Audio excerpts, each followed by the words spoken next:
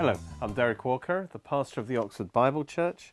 We're in a series called Christian Foundations, and today we want to talk about developing a devotional life and how we can receive our transformation from God. And the whole series is about getting our Christian life established on a firm foundation. Often people are aware of different doctrines, but it seems a bit chaotic. And in fact, if you were to build a house just in any order, you'd be in a mess. You have to build from the bottom up. And that's what we want to do, is establish the proper foundational teaching in your life. The foundation is absolutely essential. And the key issue in building a house, the first issue, is to build it on the right foundation. Otherwise, it's just not going to last. It's going to collapse when any pressure is put on it. And so we need to build the house of our life on the rock foundation, and something that's utterly dependable, immovable. And the Bible says that rock is Jesus Christ himself. Do you remember when Simon Peter, Jesus asked them, who do you say I am? And Simon Peter answered, "You are the Christ, the Son of the living God." And Jesus answered and said to him, "Blessed are you, Simon Bar-Jonah, for flesh and blood has not revealed this to you, but my Father in heaven. And I also say to you that you are Peter, and on this rock I will build my church, and the gates of Hades will not prevail against it." And here, it's a play on words here, because the word Peter, Petros, is like a small pebble. But then when Jesus said, on this rock, that's Petra, which is a large, strong rock.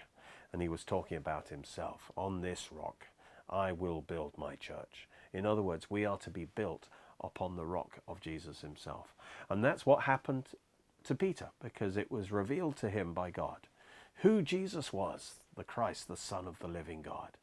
And once Jesus is revealed to us and we embrace that revelation, we trust ourselves to him, we receive him as our Lord and Savior, then, as it were, we've taken the first step and of our life to be built on that rock. We ourselves now have received the rock, and we are now starting to be built on a rock. And then there's a process, and that's the foundation, Christ himself, who he is. And Corinthians says, "No other foundation can anyone lay except that which is laid, which is Jesus Christ." But now we need to build our life on that foundation. We have the salvation of our soul, but now we need to build our Christian life on that foundation. And the Bible says that the way we do that is by submitting and obeying certain foundational teachings. They are the how we build our house up from the bottom. It's these foundational teachings must be established first, and then we can build up the higher other revelations. But first we must have these correct foundational doctrines. They're called the elementary doctrines of Christ. And we have to submit and obey those before we can go any higher.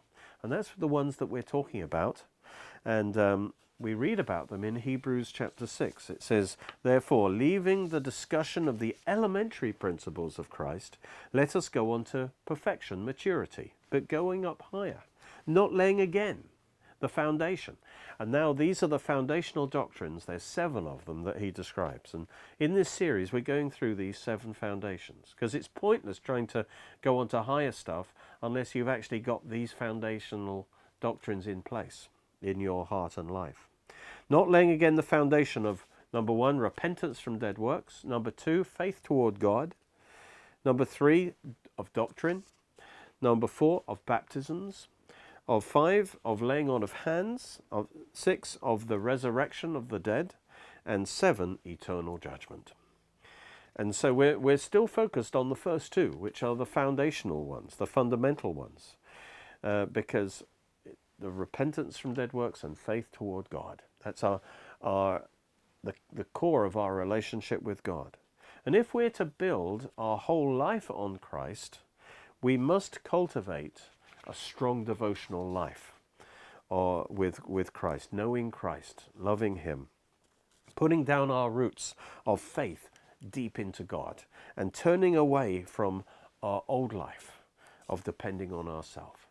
And so if we are to truly implement the faith toward God and repentance from dead works, that really requires us cultivating a deep devotional life with the Lord.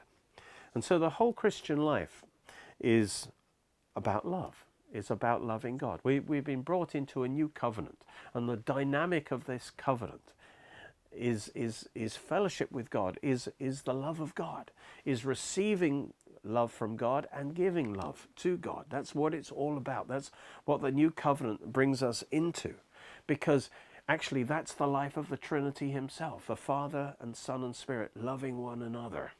And in a way, this new covenant brings us into that fellowship life of the Trinity. And so the commandment of the covenant is love.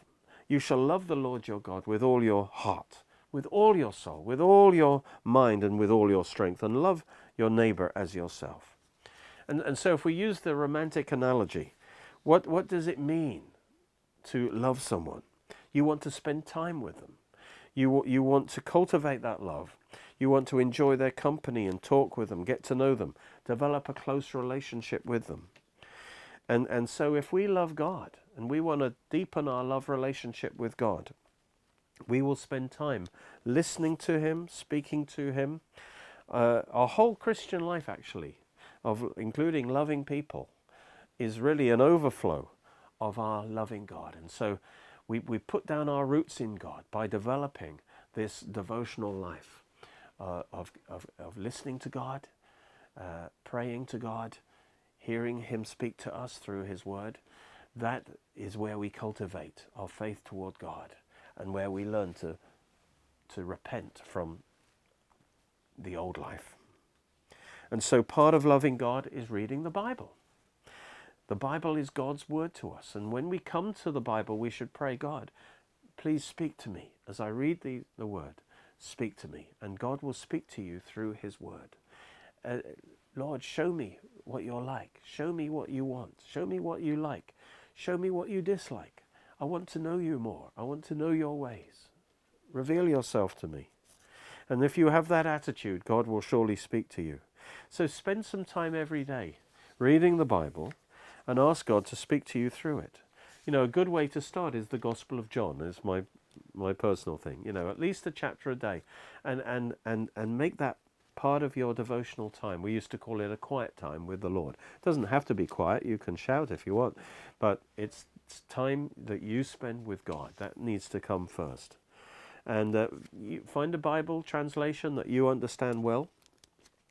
I use the New King James mostly myself, but look for promises. God will promise things to you through the Bible, and look for commands, things that he tells you to do, and the commands are for your benefit as well. And when you see clearly what God's asking you to do, then do it. And this is part of your relationship with God. That is you'll find God's will generally from his word, and he'll never lead you in disagreement to his word, and he will shine his light on things that he wants you to change, things he wants you to repent of, things he wants you to confess to God and ask him to forgive you. And again, you have fellowship with God around his word, and also spend time talking to God. He's your best friend. He loves you. So tell him everything that's on your heart. Share with him. Come to him in prayer and ask for his help. His ears are open to you. It says in Philippians 4:6, be anxious for nothing. Don't fellowship with your doubts and your fears and your worries, but fellowship with God, even about your problems. He says, in everything by prayer and supplication, with thanksgiving, let your requests be made known to God. You know, a good acrostic you could use to help you in your prayer life as you get started would be ACTS. That means A stands for adoration. Start with adoration. Start with praise and worship. Tell God how wonderful he is, like lovers do. rave on God. Tell him how wonderful he is. And then C, Acts. C is confession. And the Bible says that if we, don't go looking for your sins, but where your conscience convicts you, just confess it to God if you've sinned. That 1 John 1:9 says, if we confess our sins, he's faithful and just to forgive us all our sins and to cleanse us from all unrighteousness. And so if you sin against someone you love, you want to put it right. You want to restore that fellowship. And so if you've sinned, all sin is against God ultimately. You'll want to put that right. You want to keep that closeness with God. And then T, Acts. T is thanksgiving. Acknowledge God as the source of every good thing in your life. Never take him for granted. Even the basic blessings of life, don't take those things for granted. Never take the one you love for granted, but appreciate all they do for you. So make sure you have a thankful heart to God. Thank him for everything he's done for you and everything that he will do for you. Thank him for your salvation. And then S, Acts, also be unselfish in your prayers. In other words, S is for supplication. Pray. By all means, tell him your needs and ask for his help, but also pray for others too. Pray for your nation. Pray for your church. Pray for your family and friends. Pray for people's salvation. Make supplication to God. Let your heart go out to God. Talk to him as your heavenly Father, the one who loves you. And be honest before him, and also be willing to let him change you. You can pray any time, of course, but it's good to set aside a special time where you're not disturbed, to really just focus on God. That is the most important time of your day. And so through reading the Bible and through prayer, we draw closer to God and learn to live in his presence, and learn to deepen our life of faith in God. And in that time where we're spending time with God, just in holiness before God, he can then wash away the old life from us. We find ourselves being able to repent of those dead works, those old ways of living, and embrace the new way of living in Christ. And so our devotional life consists of prayer and the Word of God, but it also consists of our public worship in church. Part of our honouring God in our life is to worship regularly at a Bible-believing church that honours Jesus Christ. Our attitude should be like in Psalm 122. I was glad when they said to me, let us go to the house of the Lord. We should be excited to go to church. We start off as a spiritual baby. And babies don't do well on their own. They need others around them to look after them, to encourage them. And if we're going to grow into strong Christians, we can't do it by ourselves. We need fellowship with one another and to learn more about this new life.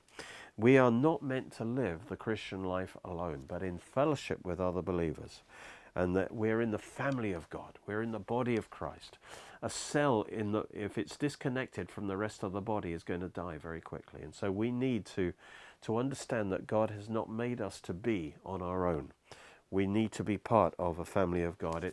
One example is like a fireplace with lots of burning coals. And there's a story of a vicar who went to visit one of his deacons who hadn't been in church for about 6 weeks.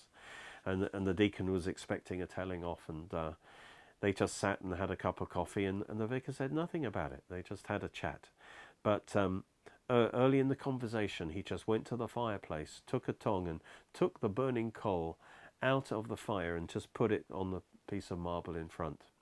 And as the conversation went on, first of all, it still was quite hot, but after a bit, it just got cooler and cooler. And by the end of the conversation, it was cold. And of course, the message was, when we're out of fellowship with other believers, we're on our own. We gradually get colder and colder. Our spiritual temperature goes down because we need one another. And so as he went to go, the man said, "Thank you, Vicar, for your most eloquent sermon."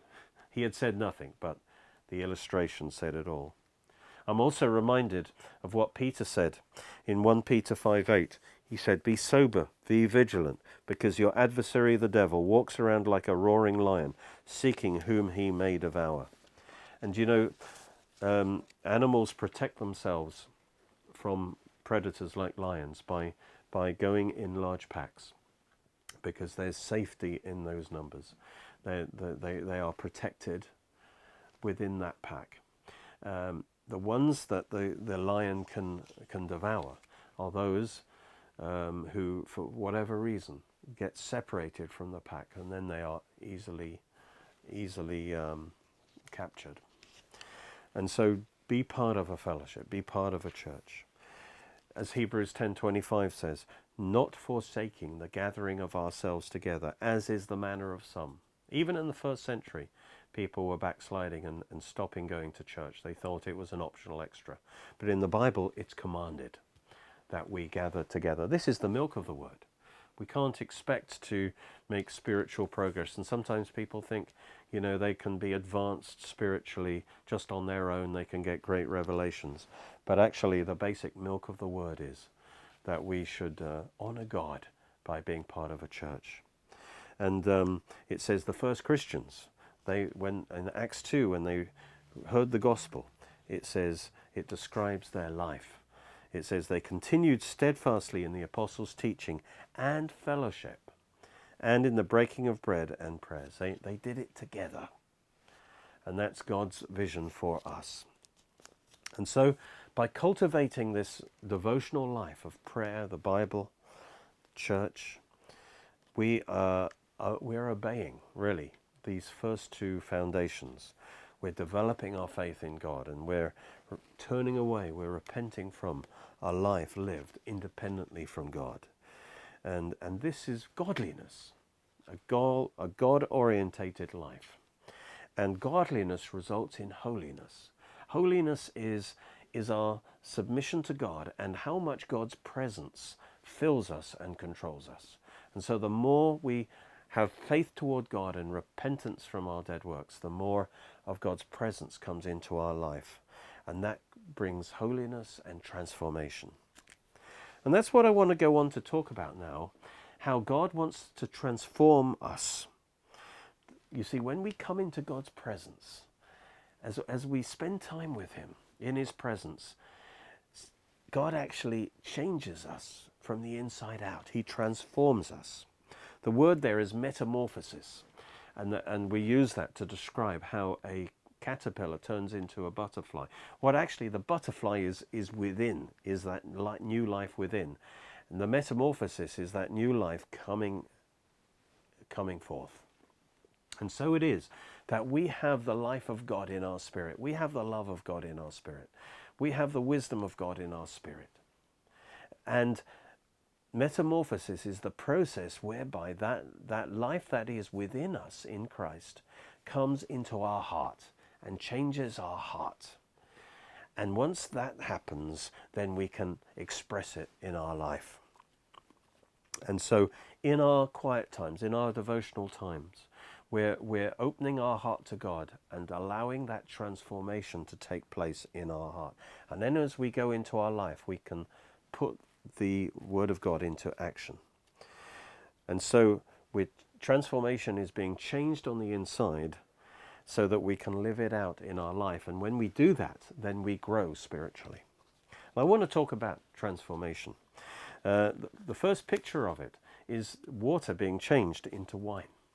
In John chapter 2, that miracle. See, we are the water pots full of just water. That's our hearts in our natural state. And to cut a long story short with that miracle, the key was that when Mary said to Jesus, they have no wine, Jesus seemed to say no. He said, what's that got to do with me? But what's really going on there is actually, if you read, Mary is in charge of the feast arrangement. And she is telling Jesus, there's a need here. But you know, it's not enough to tell Jesus of your need. What Jesus was saying to Mary is, what's that got to do with me? In other words, if you want me to do something about it, you must give me the authority to do it. You must surrender the situation to me. And Mary got that message, and she immediately said to the servants, whatever he tells you to do, you do it. That shows that Mary was in authority. And now she delegates the authority to Jesus, and she gives him the authority to move in that situation. In the same way, in your life, even when you were born again, that's what happened. You gave God the authority. You didn't just say, oh God, I feel empty. You actually said, Jesus, come into my heart. Be my Lord. Be my Savior. Change me on the inside. And you gave him permission, and by his Spirit, he changed the water of your spirit into wine. And the same idea works in our transformation. We have to come before God and believe in God and ask him, give him that permission to change our water into wine. And so if there's a part of your heart that isn't in the presence of God, that is like stagnant water, you can bring it to God and you can ask him to change it to wine. You can submit to your heart to him and ask him to fill you. And he will change your water into wine. And that's transformation. He wants to fill your heart, if you let him, with his love, with his joy, with his peace. And so you are also awesome in your spirit. The love of God is in you. The joy of God is in you. But we need to learn now how to let that life come forth from our spirit into our soul, into our heart. Romans 12:2 talks about this. It says, don't be conformed to the world. Don't be changed by outward pressures, but rather be changed by the inward life of God inside you. But be transformed. There's the word, metamorphosis. Be transformed by this inner life coming out into your heart. Be transformed by the renewing of your mind. And so you see, as you renew your mind by the word of God to who you are in Christ, you're a new creation. You're the righteousness of God in Christ. And as you see who you are, as you read the word of God, so that love of God and that life of God comes into your heart. And basically, he says, let's read this now in Romans 12:1. I beseech you therefore, brethren, by the mercies of God, that you present your bodies a living sacrifice, holy, acceptable to God, which is your reasonable worship. And here this is talking about, in our devotional time, this is the repentance and our faith toward God. He says, turn away from living your own life where you're in control, and now surrender your heart, surrender your body to God to do his will. And when you start to do that, you set in motion the process of transformation. Because he goes on and says, do not be conformed to the world, but be transformed by the renewing of your mind. So as you surrender to God, what is actually happening is that the life of God now starts to come through. And you start to see the potentiality and the reality of who you are. And as you embrace that, you are transformed by the renewing of your mind, and the love of God and so forth starts to come into your heart. And it says, once you see who you are in Christ, then it says, then you can prove what is the good and acceptable and perfect will of God. And what that's talking about is your actions. Once you know who you are in Christ and the reality of that is coming into your heart, now you can act on that. You can act on the will of God. You can release the will of God. You can do what God is telling you to do, because you'll have the strength in your heart to do it. And you will demonstrate in your life the perfect will of God. And that is, then the blessing of God is released in your life. That's the process of transformation. 2 Corinthians 3 also talks about this. He says, when somebody turns to the Lord, and that's the repentance and faith toward God. You're turning away from your old life and you're turning to God. It says the veil is taken away. There's a veil over your heart. But as you turn to God, God removes that veil and you begin to see clearly who you are in Christ. And it says, now the Lord is the Spirit, the Spirit of God flowing out from your spirit. He's the dynamic force that makes this happen. Now the Lord is the Spirit, and where the Spirit of the Lord is, there is liberty. The life of God flowing out your spirit sets you free from the sin nature. We all, with unveiled face, beholding as in a mirror the glory of the Lord, are being transformed into the same image from glory to glory by the Spirit. And what he's saying is, as you look into the Word of God, and as you look to God, and you see the glory of God shining out of you from the Spirit, so it says, the veil is removed, and you are aware of the Spirit of God working in you. Then it says, transformation takes place. Your mind is renewed, and then the transformation, that life that's in you, starts coming forth. And the Spirit of God within you sets you free from what held you back before. And you are changed on the inside. And he says we are changed to be more and more like Jesus, from glory to glory.